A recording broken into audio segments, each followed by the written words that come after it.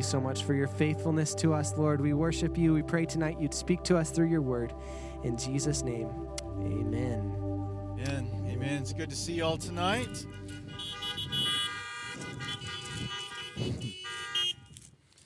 All right, we've got some wind. Hopefully this wind isn't going to make my life too miserable with all these things flying all over the place.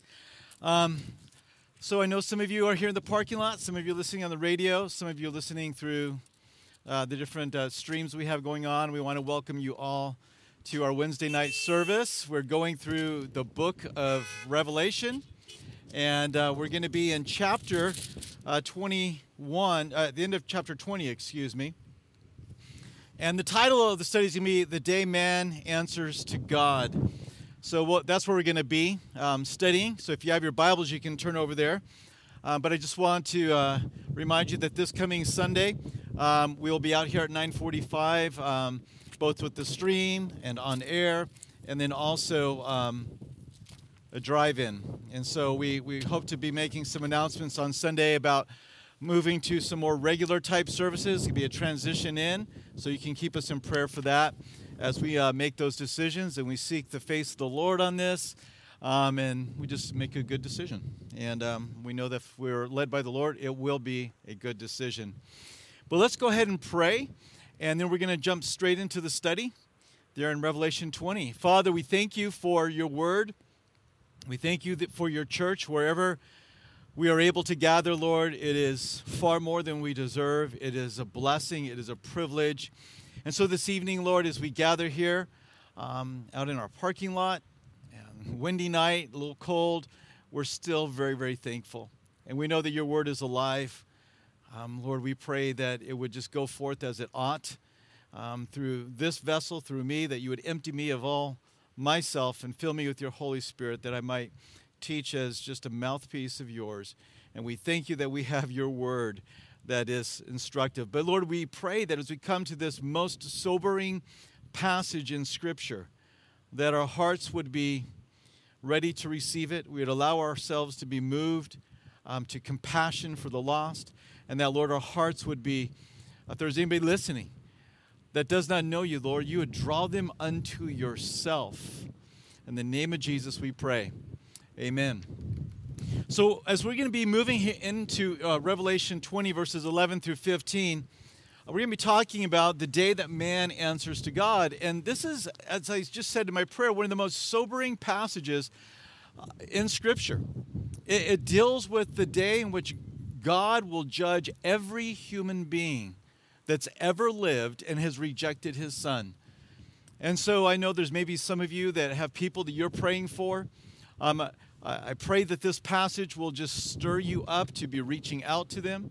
Maybe you could even share this message with them and to see what the Word of God has to say. Well, as we come to Revelation 20, verse 11, the tribulation is over. Those 7 years of God pouring out his wrath upon this world, preparing for his Son to reign upon the earth for 1,000 years, that is now over also. And God is preparing to usher in what is called the eternal state. So we have this present age in which we live in. Then there'll be a time on earth for 7 years that's known as the Great Tribulation. After that 7-year period, there's going to be 1,000 years in which Jesus Christ rules and reigns upon this planet Earth. And then after that, there'll be a judgment that we're coming to, and the eternal state for man to enter into will take place. We begin reading, and let me turn over there. You're going to have to be patient as I get blown around here in my Bible. So we pick up reading at verse 11. It says, "Then I saw a great white throne, and him who sat on it, from whose face the earth and the heaven fled away, and there was found no place for them. And I saw the dead, small and great, standing before God, and books were opened, and another book was opened, which is the book of life. And the dead that were in it, and the dead were judged according to their works by the things which were written in the books. The sea gave up the dead who were in it, and death and Hades delivered up the dead who were in them. And they were judged, each one according to his works. Then death and Hades were cast into the lake of fire. This is the second death, and anyone not found in the book of life was cast into the lake of fire. So as you can see, I don't think you can find any passage in all of Scripture that is more sobering than this portion right here. So the courtroom is opened, and we have the judge of the universe sitting there on the throne of God. And as he is doing this, this is what is called the preparing for the second resurrection. The first resurrection, you'll remember, is the resurrection of those who have faith in Jesus. If you just read a few verses earlier in this chapter, it talks about the first resurrection. The first resurrection began with who? It began with Jesus Christ. He is the first fruits. And then after that, there were some that were found walking around the streets of Jerusalem whose graves had been opened on that same kind of event after he was risen from the dead. Then it will be the rapture of the church. There's going to be the two witnesses that are going to be resurrected. You're going to have the tribulation saints and the Old Testament saints. They all will be resurrected. And that is an age of resurrection. It's a resurrection that has been going on for at least 2,000 years. And we can't say how long it's going to go on because it's not over yet. The Lord is still tarrying. But this is the second resurrection. The second resurrection is for all unbelievers who have not put their faith in the Lord Jesus Christ. Of course, this is not a place you want to be. You don't want to be appearing at this great white throne judgment. The earth has been destroyed by God, and now, after that last rebellion by Satan, after he's loosed out of the abuso, he comes, deceives those men that came into the great tribulation without faith in the Lord. They've made it in. They are now have had offspring, and these are the ones that have rebelled at the end of the 1,000-year reign. God has destroyed that, and now it's time for all people to be judged. Daniel, the prophet, had a vision of this scene. It's in Daniel 7, verses 9 and 10. It says, I watched till thrones were put in place, and the Ancient of Days was seated. His garments was as white as snow, and the hair of his head was like pure wool. His throne was a fiery flame, its wheels a burning fire. A fiery steam issued and came forth from before him. 1,000 thousands ministered to him. 10,000 times 10,000 stood before him. The court was seated, look, and the books were opened. And the books were opened. Hey, if I could get one of the staff guys, I left my phone actually on my desk. I don't know. I'll teach like all night long, I guess, if I don't have that. But if you could get that, I'd appreciate it. So Daniel sees this same vision, the time in which people are going to be judged. And we note that there were books opened. I want you to pay attention that there is a book singular and there are books plural. And it's the books that you don't want to be found in. This records the works of those who have rejected the Lord. We read there in that opening verse that the earth is passing away. The destruction of the created world and rebellious man is being wiped out. 2 Peter 3:10 says, but the day of the Lord will come as a thief in the night, in which the heavens will pass with a great noise, and the elements will melt with fervent heat. Both the earth and the works that are in it will be burned up. And we read something about that there in chapter 20 last week. In chapter 20, thank you, appreciate it. There in chapter 20, we read in verse 21, it says, and the rest, back up.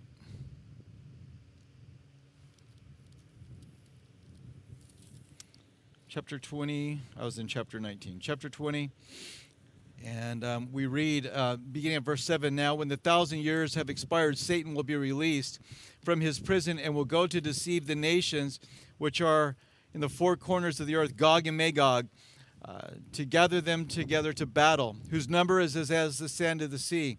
They went up on the breadth of the earth and surrounded the camp and the saints in the beloved city, and fire came down from God out of heaven and devoured them. So it's this judgment that's going to be taking place. that we're reading about here. And the earth is going to be passing away. People are going to be fleeing in this judgment. And of course, they have nowhere to go. At this time in which this judgment happens and the earth is being destroyed, and it's not the kind of destruction that's happened during the Great Tribulation. This is, as Peter says, the earth is just, it's wrapping up. It's done. God's going to create a new scene. And that's the time. And this is the time in which the day of the Lord ends. The day of the Lord, if you remember, is a long period of time. It begins at the beginning of the Great Tribulation. It goes through the 1,000-year reign of Christ up until this moment in which the Lord pours out his last bit of wrath after the 1,000-year reign. And so it's a terrible time. But what about for the believers? Well, there's no issue for the believers. Believers are secure in Jesus, and they will never be tempted again. They can never fall away. What we read, though, still here in that verse 11 is that, and there is no place found for them. There's no place found. Those who have rejected Jesus Christ will be without an advocate that will give them entrance into the presence of the Lord. What did Jesus say? He said, I am the way, the truth, and the life, and no one comes to the Father except through me. It's that place right there that you've got to make sure you have right in your life before you leave planet Earth. You have to make certain that you are coming to Jesus Christ. And Jesus, the advocate, will make a place for you. There'll be a place for you. He'll bring you and usher you into heaven. But if you seek to go before the Lord without the advocate Jesus, then as we are reading here in verse 11, you will not find a place. You will not find a place. Well, the evidence is presented there in this courtroom in verse 12. And I saw the dead, small and great, standing before God, and books were opened. Just like what Daniel said, he saw books. And another book, singular, was opened. That's the book of life. And that's where you want your name. You want your name in the book of life, the Lamb's book of life. How and who is in the Lamb's book of life? How do they get your name there? Followers of Jesus Christ are in that book of life. These are those that are promised eternal life. And how does one get their name into that book? It is through faith, not through works. It's through putting your confidence in Jesus Christ, acknowledging that he died on the cross for your sins, and having him wash away your sins. That is how your name is written into the Lamb's book of life. But what about these books? Well, there's two ways in which people seek to come to God. Only two ways. There's only two ways. You either come by faith, and you'll be accepted, and your name will be in the book of life, or you come through your works and through your deeds, which are written in the books, plural, and there is basically you're coming on the basis of yourself. If you come through faith, you're coming on the basis of Jesus Christ. If you come through works, you're coming based upon what you can do. And Scripture is very clear about this. You do not want to come and stand before the Lord on the basis of your own works. Those who come in this place, in this fashion, there will be no place for them. No place will be found for the person who comes and says, well, I think I've led a pretty good life. I think at the end, the Lord's just going to open things up and he's going to let everybody in. But that's not going to happen. Can you imagine what the Son would say to the Father if that was the case?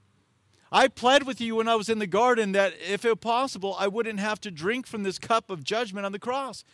And yet you told me it was necessary that I go to the cross.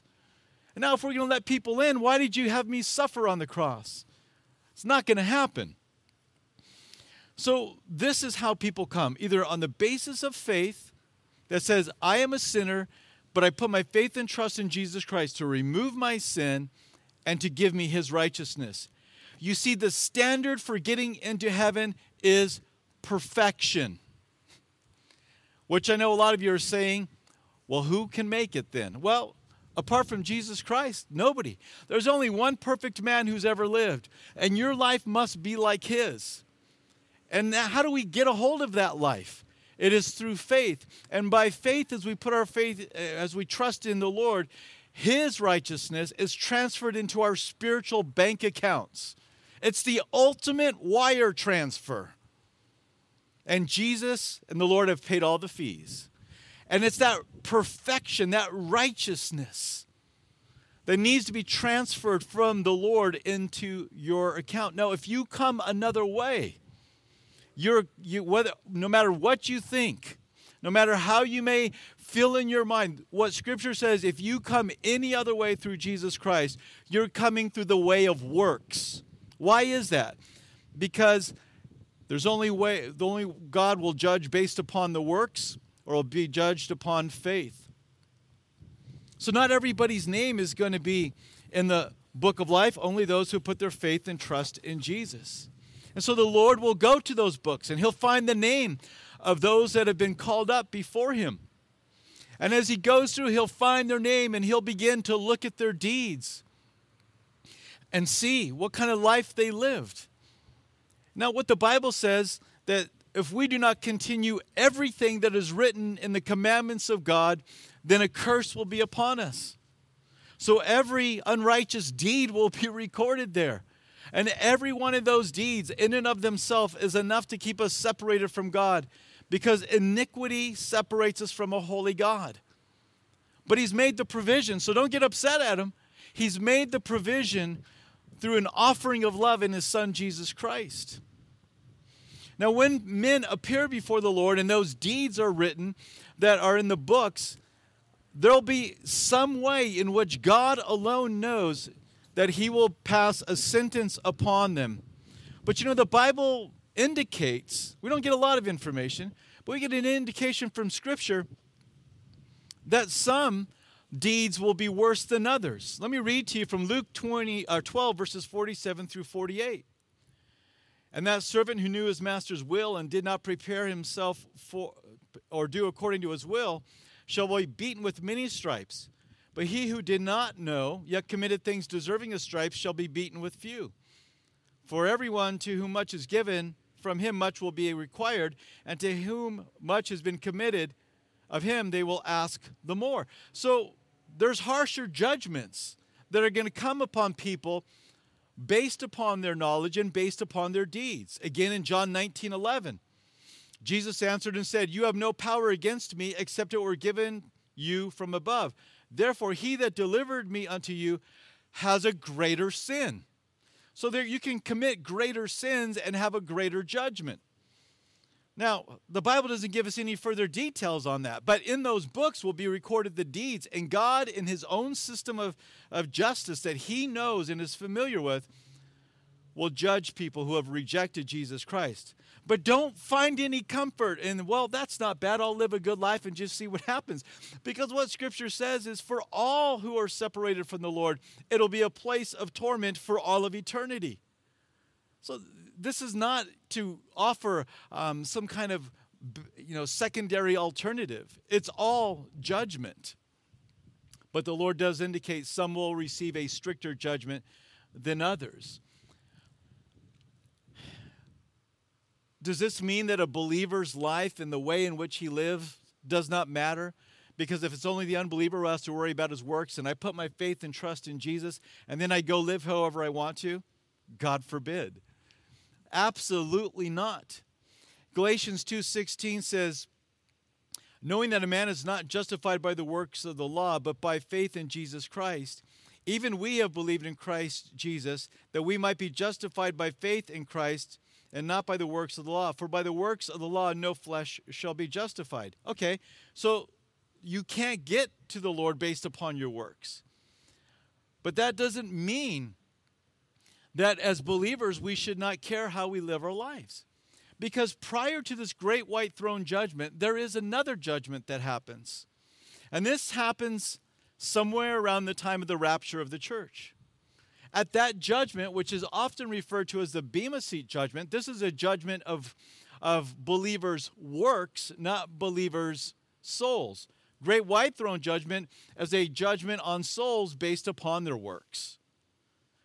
But for us, our soul is taken care of in Jesus Christ. But we still should be very mindful of the way in which we live our lives. God pays attention to believers. You know, if you just look at the chapters 2 and 3, 7 times to the 7 churches, Jesus said, I know your works. He knows where you put your time, your energy. He knows what is a priority in your life. And we will stand and our works will be judged. Our souls are taken care of because we put faith in Jesus.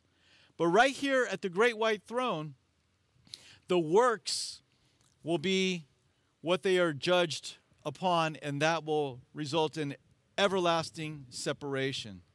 I just want to ask you, where is your name written? Is it in the book of life?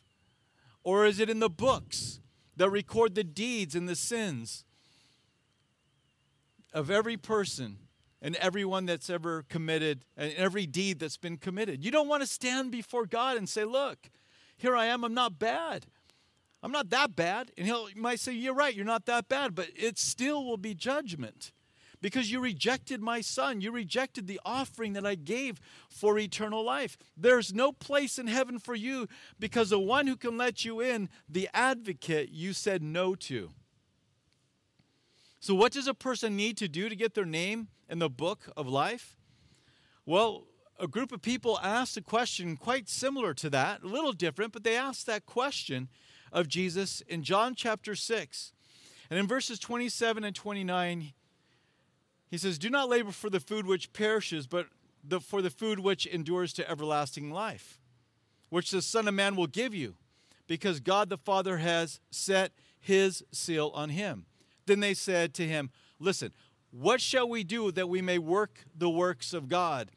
Jesus answered and said to them, this is the work of God, that you believe in him who sent. That is the work, is faith and trusting in the Lord. When we put our faith and trust in the Lord, all of our unrighteous deeds, I mean, this is great news. All of our unrighteous deeds, not just the ones that are tolerable to most people, but the most wicked, the most hidden, the most secret of all our deeds are forgiven by the Lord. Colossians 2:13 through 14 says that he has wiped out the handwriting of requirement that was against us, which was contrary to us, and he's taken it out of the way, having it nailed it to the cross. Can you get this picture in your mind? As Jesus went to the cross, knowing who would put his faith and trust in him, knowing who the elect would be, knowing that it would be you. He knows all things. He ripped those pages out of the books that have all of our deeds recorded, and they were nailed on the cross with him. And that handwriting of requirement that was against you has been taken away, and Jesus has erased it, and he has forgiven it. It will not be brought up again. When you get to heaven, the Lord is not going to review your every sinful action if you are in Christ Jesus. Aren't you glad about that?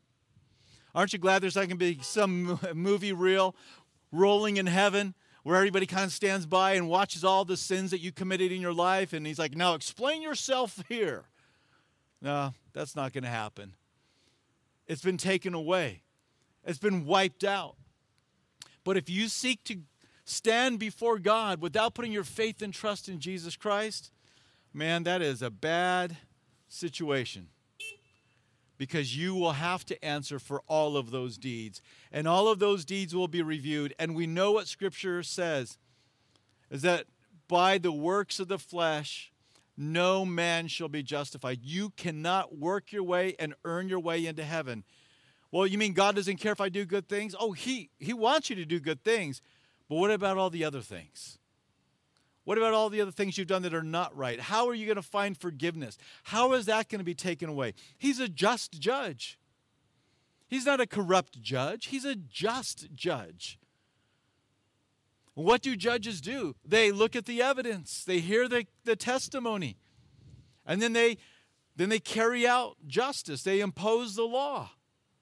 And for those who seek to come before the Lord, apart from Jesus Christ, then the law will be imposed upon them. In verse 13 of Revelation 20, There's the summons to appear before God. The sea gave up the dead who were in it, and death and Hades delivered up the dead who were in them. So what's the difference between the sea, death, and Hades? Nothing. It's just a way to say everybody is going to go before the Lord. And they will be judged, as we've been discussing, according to his works. You don't want to do that. You want to be judged according to that righteousness that has come through Christ Jesus. Because when the Father will look at you, he will not see your sin. He will see the righteousness of God. When God created man in the beginning, he created him in his image. And that person, that mankind, is an eternal being. He has an eternal soul, and he's going to live forever somewhere. He's either going to live forever in the presence of the Lord, or he's going to live forever in a Christless eternity that we're about to read about here that is called the lake of fire. But this is a resurrection. This is the second resurrection. The sea, death, and Hades is going to give them up. From the beginning of creation until that last day, all of mankind will come and they will answer to God. What a sobering thing that will be, to have to give an account. All of mankind.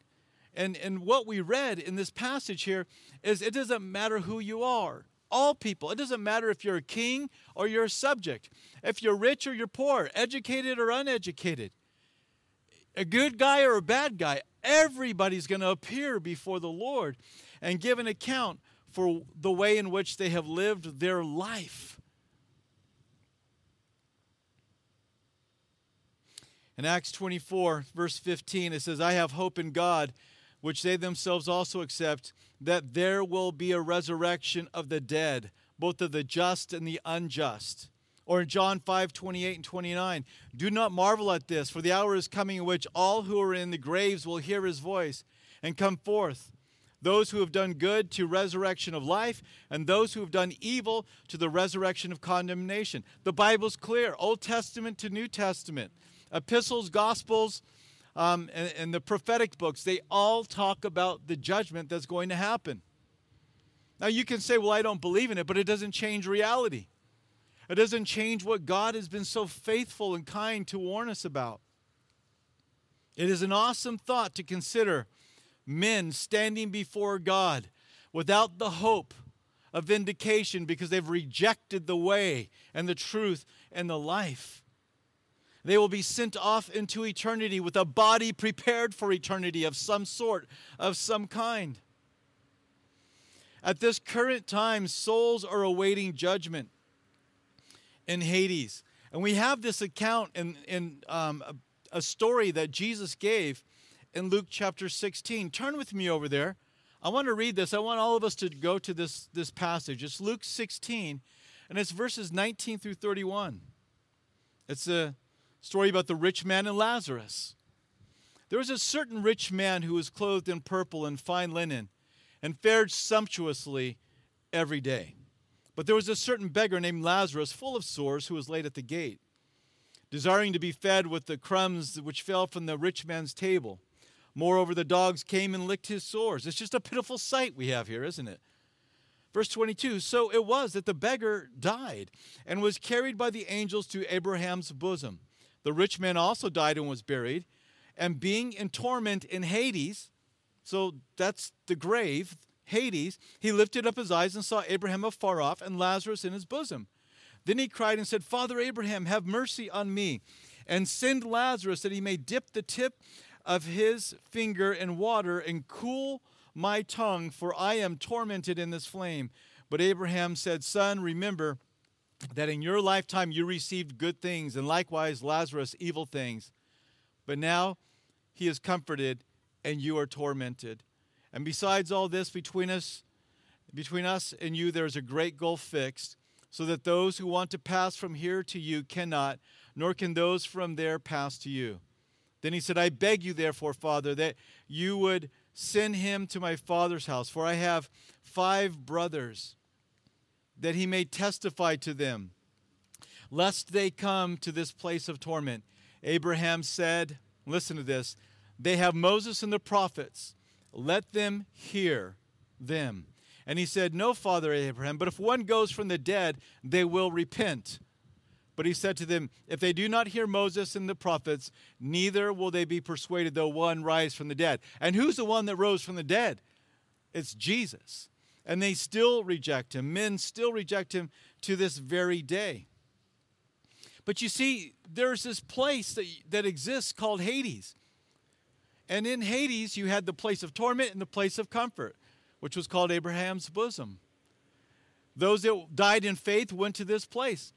But those that died outside of faith, they went to this place of torment. That's where the souls of men are right now who have died outside of Jesus Christ. One day they will be resurrected. Sea will give up the dead. Death and Hades will give up the dead. And they will come and appear before this great white throne judgment, where they will receive sentencing. They've already committed. They've already been convicted. They're in the place of waiting. But now sentencing is going to come. Verses 14 and 15 here in Revelation 20 says, Then death and Hades were cast into the lake of fire. This is the second death. If you're born once, you die twice. If you're born twice, you die once. What does that mean? Well, if you're only born physically and you are never born again and have faith in Jesus Christ, then you will die physically and then you will die in this event spiritually for all of eternity. But if you are born twice, physically and spiritually, then you go straight into the presence of the Lord and you only die that physical death. So what's happening? Well, the earth is melting with a fervent heat. God creates a special courtroom to judge mankind called the Great White Throne Judgment. The redeemed are standing with their advocate, Jesus. Men are raised from the dead. Books are opened, recording their sinful deeds. And God passes his final word of judgment upon them. He casts them into the lake of fire. And this is the second death. And that is where the false prophet and the Antichrist are. That's where Satan and all of his fallen angels will go with him. This lake of fire is always referred to as a place of terrible destruction. Matthew 25:30, and cast the unprofitable servant into outer darkness. There will be weeping and gnashing of teeth, everlasting destruction from the presence of the Lord and from the glory of his power. Or Mark 9:43 through 44. If your hand causes you to sin, cut it off. It is better for you to enter into life maimed than having two hands to go to hell, into the fire that shall never be quenched, where the worm does not die and fire is not quenched. You see, this is why the Lord came to earth, was to save mankind. It's very hard for our minds to imagine 50 years of torment, let alone 50 million or 50 trillion years or eternity. And that has caused some people to say, well, I don't believe that God would punish somebody for all of eternity. Well, you can say that, but that doesn't change Scripture. The same word that's used for eternal life, eternal, is the same word that's used for eternal death. We talk about God being an eternal being. It's the same word. People who want to say that there is no eternal judgment, they say they can't conceive of a God that would allow people to be judged. Which I like to ask the question, can you conceive of a God that would allow somebody to be judged for at least 6,000 years? Because that's where men who've died without faith in the Lord have been for the last 6,000 years, in that place of torment that Jesus described. So you can conceive of a God that would allow for 6,000 years, but you can't conceive of a God in his word who said it would be forever? You see, at this point in time, we're allowing our emotions and our own senses to guide Scripture. I get it. It's a hard thing to hear and to ponder. But God is the one who speaks truth. God is the one who gets to tell us the way things are. If you're a Christian, I pray that you're moved with compassion, knowing that this day is coming. That I'm moved with compassion, that we'll open our mouths and preach as we ought. If you're not a believer, I want you to know that the Lord has been holding off, waiting for you. 2 Peter 3:9 says, the Lord is not slack concerning his promise, as some count slackness, but is long-suffering toward us, not willing that any should perish, but that all should come to repentance. God is in no hurry to send anybody to hell. And I'm sorry if you've ever ran into a Christian or you've ever heard a pastor or preacher that made it sound like God's excited to throw people into hell. That is not what we read in Scripture. We just read it right there. He's not willing that any should suffer or perish. That's why he's been waiting 2,000 years. It's for all to come to repentance. What does the Lord say to you? What does he say to me?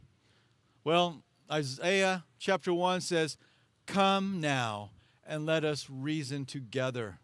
Though your sins are like scarlet, they shall be as white as snow. Though they are red like crimson, they shall be as wool.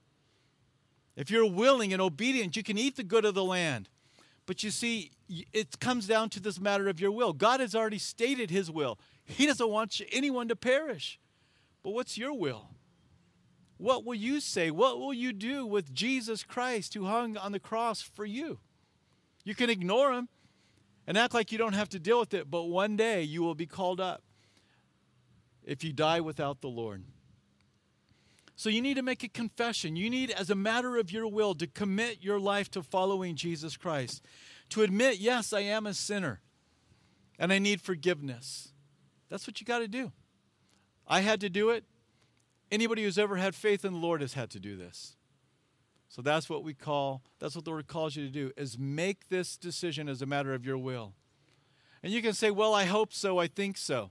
Well, nobody has ever gotten married by saying, I hope so or I think so. I've done a lot of weddings over the last 28 years of being in ministry, 29 years. I've done a lot of weddings. There comes a point in every one of those weddings, I say, do you take this man, do you take this woman to be your lawfully wedded husband or wife? And every single time I've done a wedding so far, both of those people have said, I do. Do you know what I do is? That's a declaration of their will to enter into a relationship with them. You, me, all of mankind must make a declaration of their will. God will not grab you by the back of, your clothes and drag you into heaven saying, I know you don't want to come, but it's the best thing for you. He won't do that. Because he wants people to respond to him in love. He doesn't coerce and he doesn't force. He's a gentleman. And that gentleman is offering eternal life. And if you don't know the Lord, then you need to, right at this moment, pray and ask Jesus Christ to come into your life, to forgive you of your sins, and to write your name in that book of life, where that name can never be removed, can never be blotted out. And you can have the hope of eternity and being with Jesus. Let's pray together. Father, we thank you for your word. We thank you for your truth. And that you have sent your Son to die on the cross for us, to redeem us. Lord, we admit there's no way any of us could live a perfect life, even close. But Lord, you've sent your Son who's led the perfect life. And in your grace and mercy and abundant love, you are willing and you have decreed that those who put their faith in him, that righteousness will transfer to us. We worship you, Lord. We say thank you. For we and all of mankind would be lost outside of that.